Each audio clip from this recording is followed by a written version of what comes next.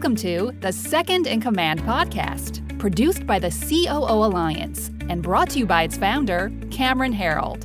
In the Second in Command podcast, we talk to top COOs who share the insights, strategies, and tactics that made them the chief behind the chief. And now, here's your host, Cameron Herold. Dana Arnold oversees business operations, including human resources, accounting, finance, legal, strategic partnerships, customer success, and international operations at Measurabl. Dana has led the company through 2 early-stage venture funding rounds, resulting in over $20 million in cash to the business, and implemented processes to support customer growth by over 270% in monthly recurring revenue. Maintained employee net promoter scores in the high 70s, which an industry excellent benchmark is 50. And she's also taken the company through tremendous growth stages of the business. Dana is also very passionate about the solution that Measurabl is bringing to the market, scaling businesses, building a strong company culture, and supporting innovation around protecting the environment. Prior to Measurabl, Dana ran 2 departments, a 20-person data services team and a 4-person customer services team at Gobi, a tech-enabled real estate consultancy. While at Gobi, she was instrumental in building strategic partnerships, directing business strategies, and improving data analysis and tools. Prior to Gobi, she supported Aramark, a food facilities and uniform services organization, as the environmental sustainability manager in corporate responsibility, where she worked across departments to increase operational efficiency and sustainability initiatives, as well as corporate reporting initiatives, including CDP reporting. Dana studied architecture at the University of Michigan. Wow, Dana, very cool background, and welcome to the Second in Command podcast. Thanks for having me. Yeah, so tell us, just so that our listener know what Measurabl is, and we'll kind of give us a helicopter tour of that, and then we'll go back to the beginning and kind of understand where your skill set got to allow you to come on as the second in command there. Absolutely. So Measurabl is the world's most widely adopted environmental, social, and governance software for owners and occupiers of real estate. Our platform supports just about 8 billion square feet of commercial real estate properties valued at around 1.5 trillion US dollars across 75 countries. So we help commercial real estate companies and corporate occupiers of real estate to manage, measure, and report, as well as act on their environmental, social, and governance data. This data is typically used by our customers to exceed tenant expectations, comply with government regulations, and a new emerging trend, which is getting access to capital markets as well. So from that perspective, we are really geared towards utilizing data to enable access to capital within the real estate market, and doing that in very gathering some of the non-financial data that's geared towards really managing long risk-adjusted returns within real estate. Okay, so it's kind of a complicated model, at least in the use case. Boil it down even further for me. I was a dumb guy. I went to, I got 62% in college. So give me it in layman's terms. So real estate companies, 75 countries, $1 trillion in real estate values. But what do they do it for? They're using it for, they're taking the data and what are they doing with it? There's many different use cases for the data that we help collect. A lot of it is around helping investors get access to data to make sure that they are making good investment decisions. So sustainability, which has kind of been a word and a trend around for a good 30 or so years now, has really transitioned to this concept of ESG, environmental, social, and governance. And sustainability being the concept around how are you playing into a circular economy? How are you playing into thinking about the sourcing, the composition, and end product of everything that you're doing? And you can apply this thought strategy to just about any type of business, any type of product, any type of strategy. So our application very specifically solves the need within the built environment to collect and act on this data. So our system allows building owners, operators to input their energy, their water, their projects, their audits, their certifications, their ratings, their plans and policies around social and governance issues that range anywhere from, do you have an employee health and wellness program, to what is your governing practices around how your leadership is compensated? What is your governance compensation ratio of your top employees in your C-suite compared to that of your lower level workers. Wow. So it covers such a wide range of data sets. And we help to make that simple and easy. And from that, you're probably like, how and what, and how do you guys go about doing this and solve this? I'm following with you now. This has been good. I'm actually now understanding it. Okay, keep going. Yeah. So we help to automate a lot of data sources as well within the commercial real estate market. So we've built part of our application that will sync utility data directly from utility websites. So if you've got a username and password, kind of a little bit of a mint.com, if you're familiar with that product from Intuit, to be able to sync all of that data into one place. So you can actually start looking at energy data all in one place from all the different providers that you might manage across a portfolio of thousands of buildings. Are your end users then able to benchmark that data against others in the industry as well? Absolutely. Yeah, that's one of our core functionality that people come to us for. With over 35,000 properties globally that are utilizing our application, we build a peer set of data. So looking at similar buildings, space types, size, age, and build a peer set to give them a benchmark score, 1 to 100, that you can actually see in real time on real data in our system, how you're comparing to peers. That's cool. Okay, that makes a lot of sense now. Is they're now taking that data and saying, how are they doing versus the others versus just what buildings do they own? Right? Well, how are they doing managing them and running them? And okay, this is really cool. All right, so you've been with the company for over 2 years now. Give us some perspective as the scope of the company as well at Measurabl. Yeah, so we've got three main offices now. We keep growing very quickly. We're headquartered here in San Diego. We've got about 60 people total, with about 75% of them located in our San Diego office. We have a small office in New York, and then we have an office in London. So we've got a global team. One of the projects that I worked on last year was setting up the UK business, which was a whole fun project going through that. And we've really grown from a people, not that you want to judge how you're growing your business based on the number of people, but we've typically doubled year over year over the last 2 years in terms of headcount. It's interesting. You just pointed to something I think is actually a really important point for anyone listening to recognize.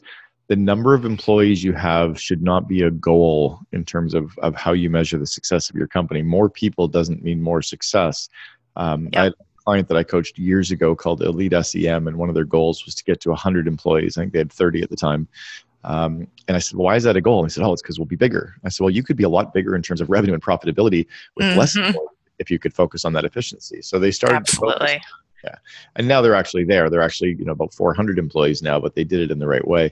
I'm going to be in San Diego next week, so I got to get your office address. Maybe I'll be able to come in and pop in and say hi. I've got a client of mine, Billie Jean, is marketing. I'm coming in to do some filming in their studio this week, and then I've also got the first COO Alliance City Forum is launching in San Diego, so I'm there to meet with our chair and some of the members next week. Well, we will definitely have to connect. That's awesome. Yeah. So tell us about your background then. What kind of things did you see in Measurabl that attracted you to come in as their chief operating officer? And what do you think they saw in you to bring you on board? Because it's a critical role.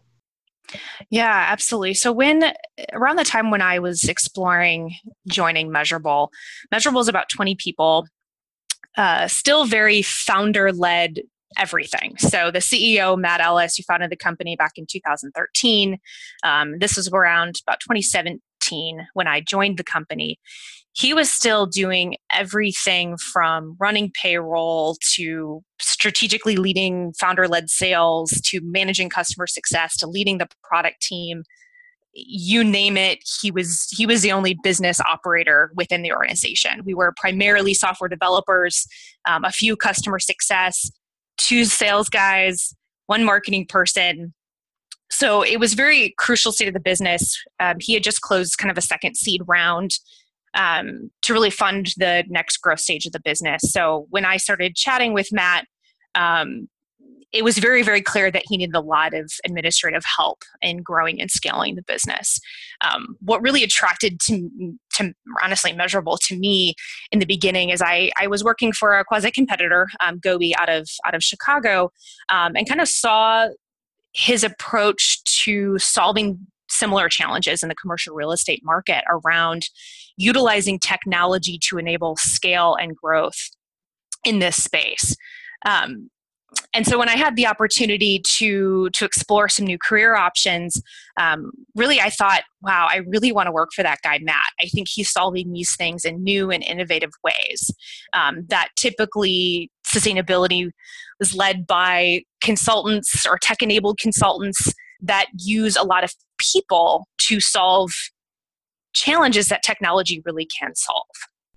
So that really attracted me to Measurable and to Matt personally. I reached out to him and said, hey, I like what you're doing. Can we somehow work together? Whatever you need, I'll do it. Wow. And so it kind of started some really interesting conversations in those early moments of really understanding, the approach of utilizing technology to solve global challenges around climate change in a way. Buildings consume over 40% of energy. We spend over 90% of our time indoors, and commercial real estate's the fifth largest asset class. So the opportunity for huge impactful change around how we handle and prevent climate change is really in this core set of challenges. And it requires a global solution to really help solve these challenges and these problems. Consultants in Excel are not going to solve these problems in and of themselves. Utilizing a technology so consultants can actually solve the impactful change that they need to, and removing the data management and the data architecture and some of those insights, centralizing that into a centralized software platform. And of course, you can SaaS that. When you have a software platform, you can really turn it into a subscription model that scales and grows with customers over time. And you guys are a SaaS model then, or a subscription-based business? Absolutely. Okay. Yeah. So about with you and Matt then. So Matt's CEO, you're COO. How did you divide and conquer in terms of your roles and responsibilities, and how has that evolved over your 2+ years with the company? Yeah, definitely has evolved. Day one, I think it was one of those mission critical moments where Matt was like, I need to focus on strategic stuff, and I need to get a lot of these administrative things off my plate. So that was really day one of like, okay, what are the tactical things that needs to get done so he can focus on a lot of the strategic things within the business. So it was, one of those moments too where I had not been in a chief operating officer role. I had experience in running a 20-person and data team that had a fairly large budget. I was responsible for all the hiring and managing of the budget and spending of the cash to deliver on the services. And, in talking with Matt, I was like, whatever you need in the business, I'm here. I will do it. Whatever it takes to work with you, I'm here. So when talking with him, we didn't really ever discuss necessarily the role or the title or anything of that. And I remember getting the job offer from him and reading, being like, Chief Operating Officer. What? And having that moment of like, okay, well, what does this mean? And I actually literally remember going and Googling, what does a Chief Operating Officer do? That's awesome. And it was that moment of really learning that this role is so dynamic and different depending on the industry, depending on the business's needs, depending on the people involved.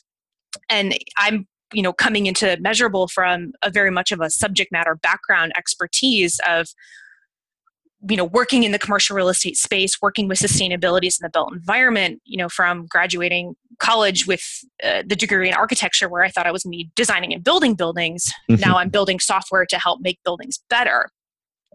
It was those moments of trying to figure out, okay, well, how can I be very successful coming into this role and supporting a young growth organization in those early days. And really the main tactics in those early days were taking over a lot of the administrative functions of the business that needed to get done. You need to run payroll. Some of those not sexy things, but they're things that need to get done. And really how that role has transformed over time, really was looking at what the next stage of the company was that we needed to fund for that next stage. So that first a good 6 months into the role, was working on our Series A funding round, so that we could really move and accelerate the business forward. So that was a fun project of really learning that whole world of venture capital and raising money. And that was a new fun experience for me. And now gone through the whole process twice now. Mm-hmm. And the Series A was really designed to raise cash to build in a leadership team. At that point in time in the business, it was Matt, it was myself, and Lance, who's our CTO. He handled all of the software, the development work, managing the development team, which was our largest team at that time. But we didn't have a head of sales, no head of marketing, no head of customer success. So those were some of the crucial roles that we needed to bring in, as well as some additional administrative members of the team to really help accelerate growth, including our now CFO, Nicole, and our head of HR, Jessica. Those were some of the key things that really transformed my role into being kind of getting back onto the strategic side of operations of the business. So you've been in since the very early days. You've clearly had to then work on your skills as well as the company's evolved. You've had to evolve as a leader. So what have you been working on to grow your skill set? Yeah, that's a great question, and it's something that I've actually been thinking quite a bit about lately, of the balance between tactical things that need to get done in the business and what are those strategic things that I can do to support the growth of the business. And now that I've got a team of people that are supporting the administrative functions of the business, looking at how, from a business operations standpoint, are we strategically enabling growth within the organization? I think it's very easy in this role to get bogged down by the tactical things that come up on a day-to-day basis, but coaching myself to be very diligent around, is this a strategic priority in the business? Will this enable growth with our people, with our product, with our customers, with our investors? And if it doesn't fit into that model, maybe it's something we shouldn't be doing, even though it might be something people might expect that someone in HR or someone in business operations would be doing these things. Really guiding ourselves from a strategic perspective and aligning with business growth opportunities. Hey, go back and talk to us about your two Series A and Series B rounds and what you guys really learned, or what you learned from that experience, because most companies will never actually go out and raise money. The ones who do it successfully often never get to the second round, and you've completed 2 rounds now. What do you think you learned from the first round, and then what was different doing a Series B? And how have you third is, how have we had to evolve as a company since raising the money? Oh, yeah, absolutely. So when we were going out raising the Series A, we were looking for raising cash somewhere in the range of 5 to 10 million when we were going out and starting to talk to our investors. Matt had done a really good job in the early seed rounds of getting a lot of variety of different types of seed investors that may be putting small chunks of money on the table and really diversifying those early stage seed rounds, and finding investors that understood that we were building something that didn't exist before. There's not true competitors in the sense of building software technology to really scale and take into account a global platform around ESG data. So it became an art of finding people who believed in the mission that ESG data is important and that they were willing to work with us to build something that is big and great. So really the Series A is about kind of selling that vision and putting together rough plans for how you're going to execute on that vision. Knowing that at that stage in the company, building a pro forma is a very big challenge, and understanding what those mechanics that will go into executing those things. And we were very clear and open and honest with our Series A of, we needed a management team to help to execute and prep the organization for growth. At that point in time, we still had, we had been able to get some very big companies signing up and utilizing our platform. We had really good early market adoption within the commercial real estate sector in the States. We knew that there was opportunities in Europe potentially in Asia, that we could get in the early stages. There didn't appear to be any competitors around the technology space in those zones. So that was kind of our first Series A goal, was we need people that can focus on a lot of these strategic elements of building out the business. And we know that we need to focus on geographical expansion in those early stages. So our Series A was exactly what we needed to get those things done. We were able to get almost a full management team hired within about 3 months of closing the Series A. Wow. And we immediately established our UK entity to start building out our team in Europe. We were able to accomplish that pretty quickly, which I know isn't always easy hiring, especially leaders coming into the business from outside, and kind of those early stages of growth. So from there, 2018 was really a key moment in time for us to understand what's next. And from there, we had some really great opportunities to not only grow the business in terms of revenue, grow in terms of headcount, not that that's the goal, but you need strategic people in place to think about certain things that are definitely needed. We had some really interesting opportunities when it came to strategic partnerships, which really led us to understand that if we were going to really execute on some of these strategic partnerships and integrations with organizations globally, we needed to really accelerate our ability to build software.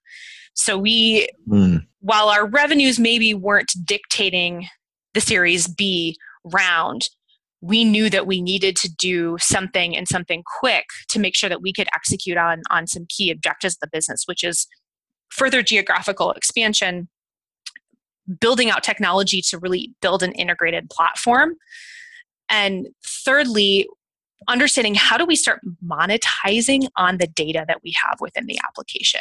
You can imagine we have a lot of data.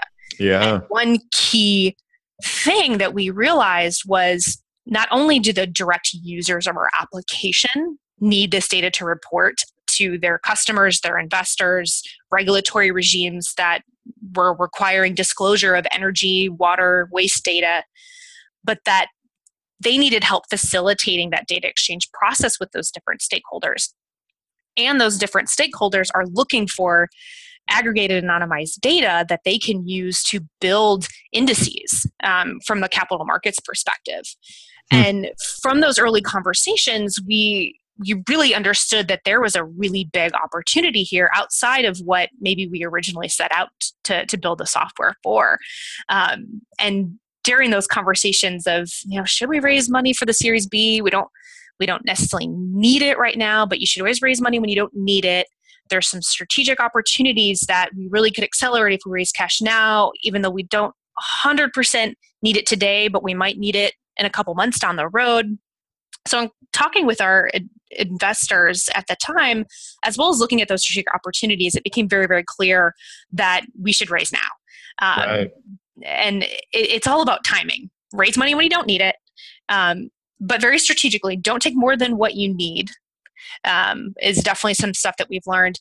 And building a good mix of investors in your organization, from a mix of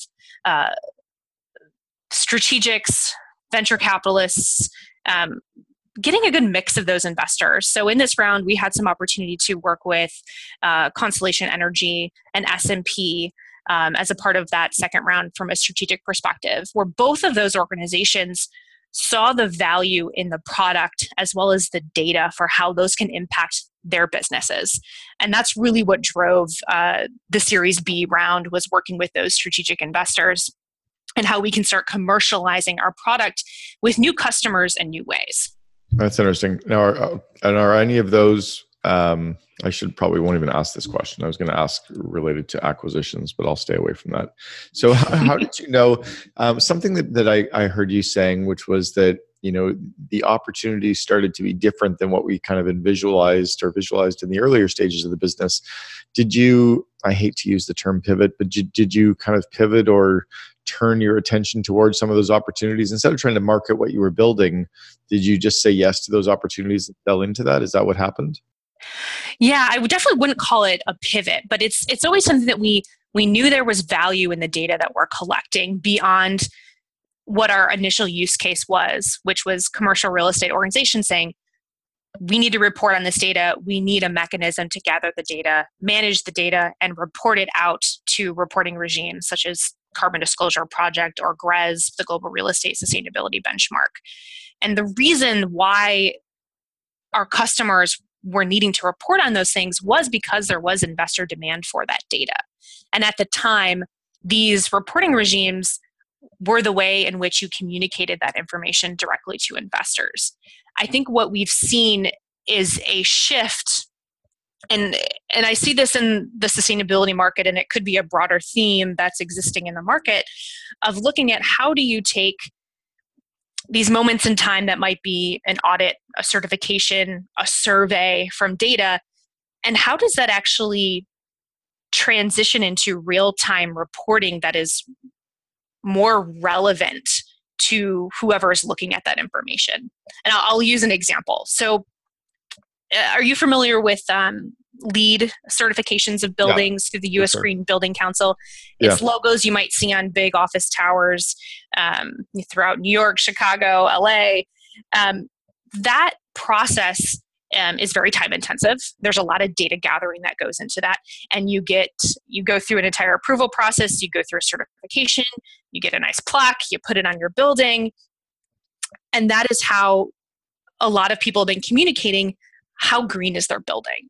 Right. As if it's a binary, are you green or not green? What we're really seeing is that sustainability and how environmentally friendly you are, or however socially impacted your business is, it's a spectrum. And so how can we transition in a way the use of this data, instead of it being a binary thing of it's good or it's bad or it's green or not green, into, well, how are you relative to peers? And where and how do you fit in the spectrum? And what data points on that spectrum are material to you or to your investors, customers, regulatory regimes.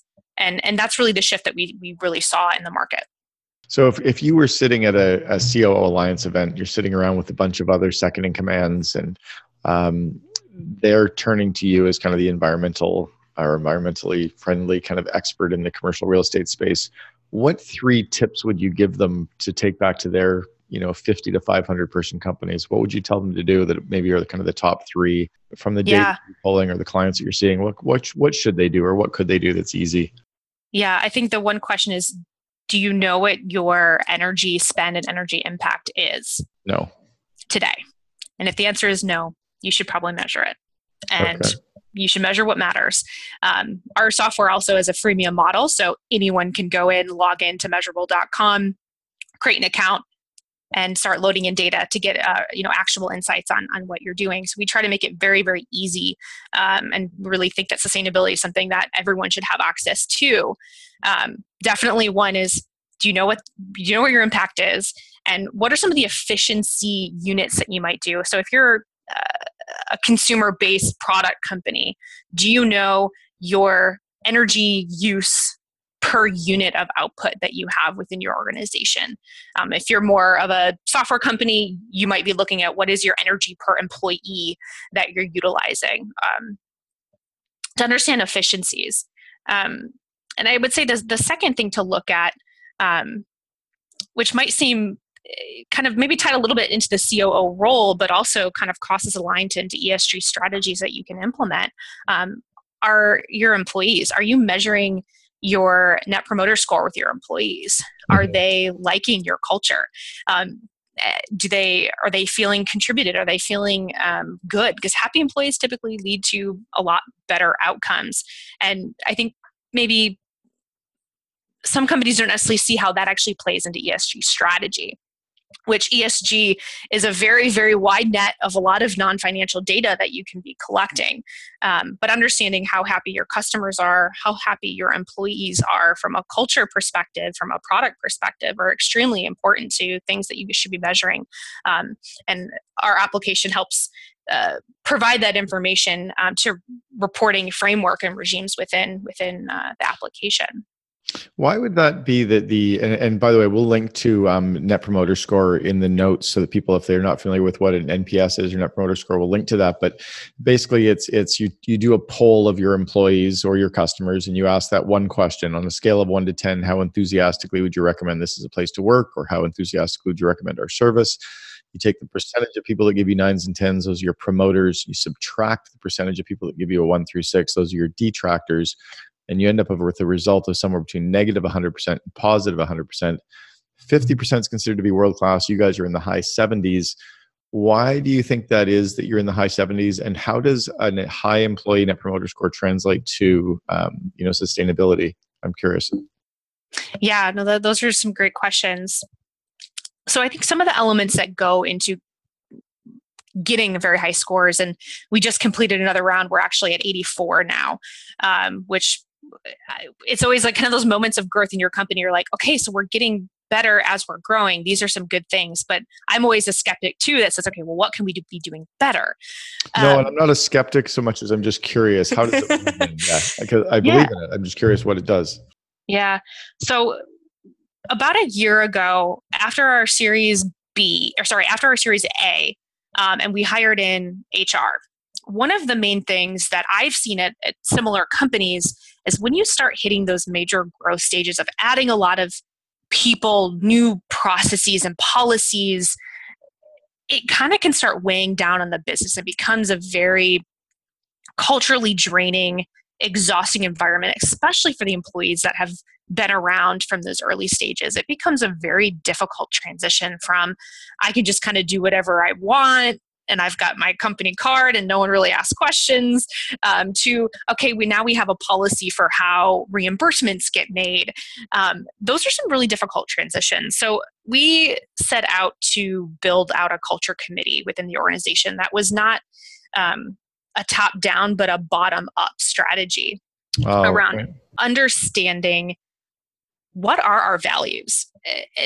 And this is kind of an ongoing theme that we're always talking about how do we continue to focus on our culture.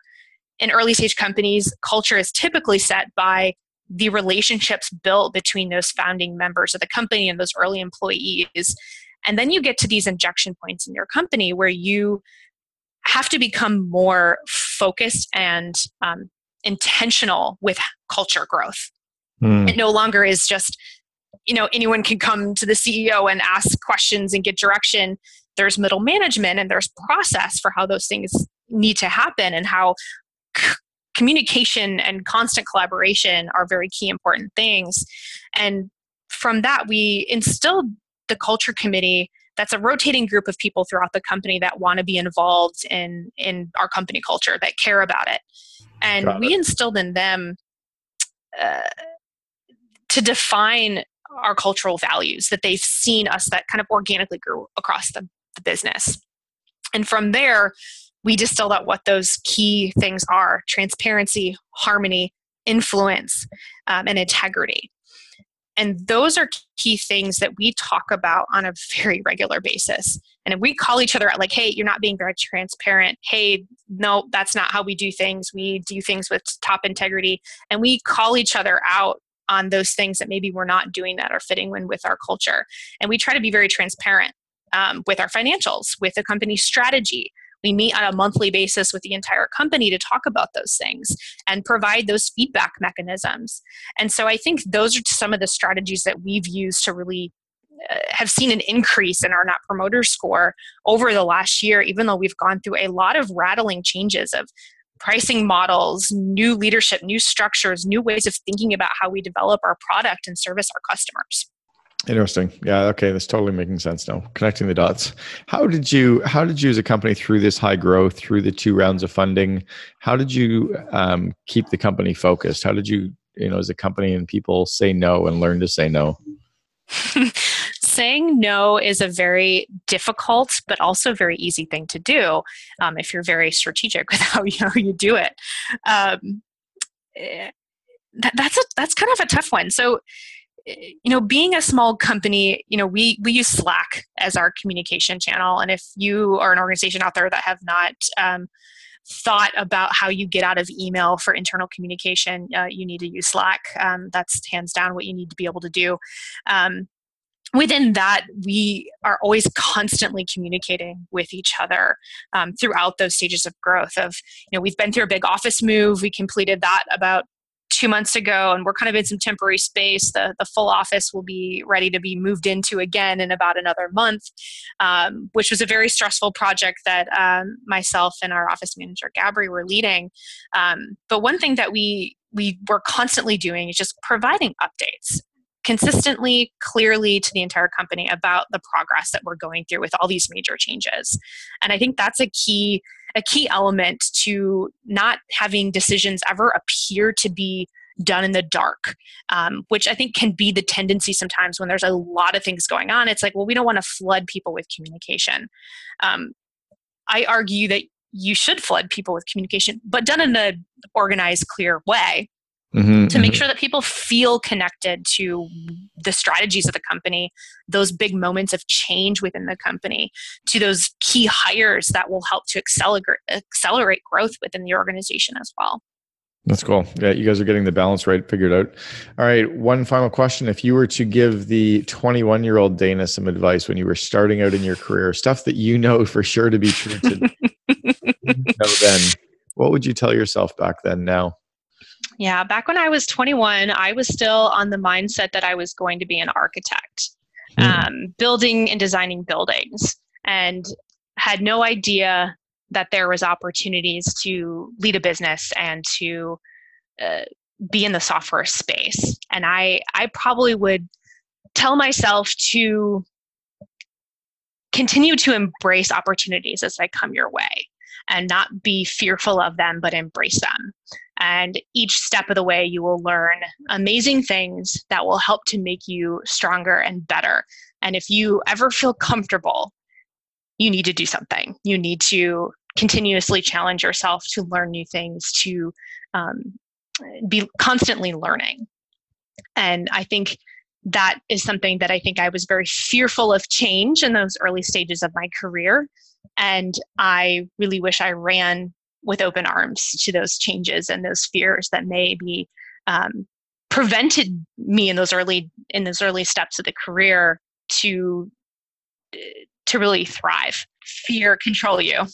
That's awesome. I love that. I love that you actually also approached Matt in the early days and said, look, I just kind of want in, I'll do whatever needs to be done, right? You saw the opportunity, you kind of trusted your gut that something felt right about it. And it was just like, just let me in the door. Yeah. As what I say to a lot of people, be bold, ask for what you want, reach out to the people you want to work with and connect with, and you'll be surprised with where those paths will take you. That's awesome. Dana Arnold, the Chief Operating Officer for Measurabl. Thank you very much for sharing with us today on the Second in Command podcast. Thank you, Cameron. It's been a pleasure. Appreciate it. You've been listening to Second in Command, brought to you by COO Alliance founder Cameron Herold. If you enjoyed this episode, please be sure to subscribe. For more best practices from industry-leading COOs, visit COOalliance.com.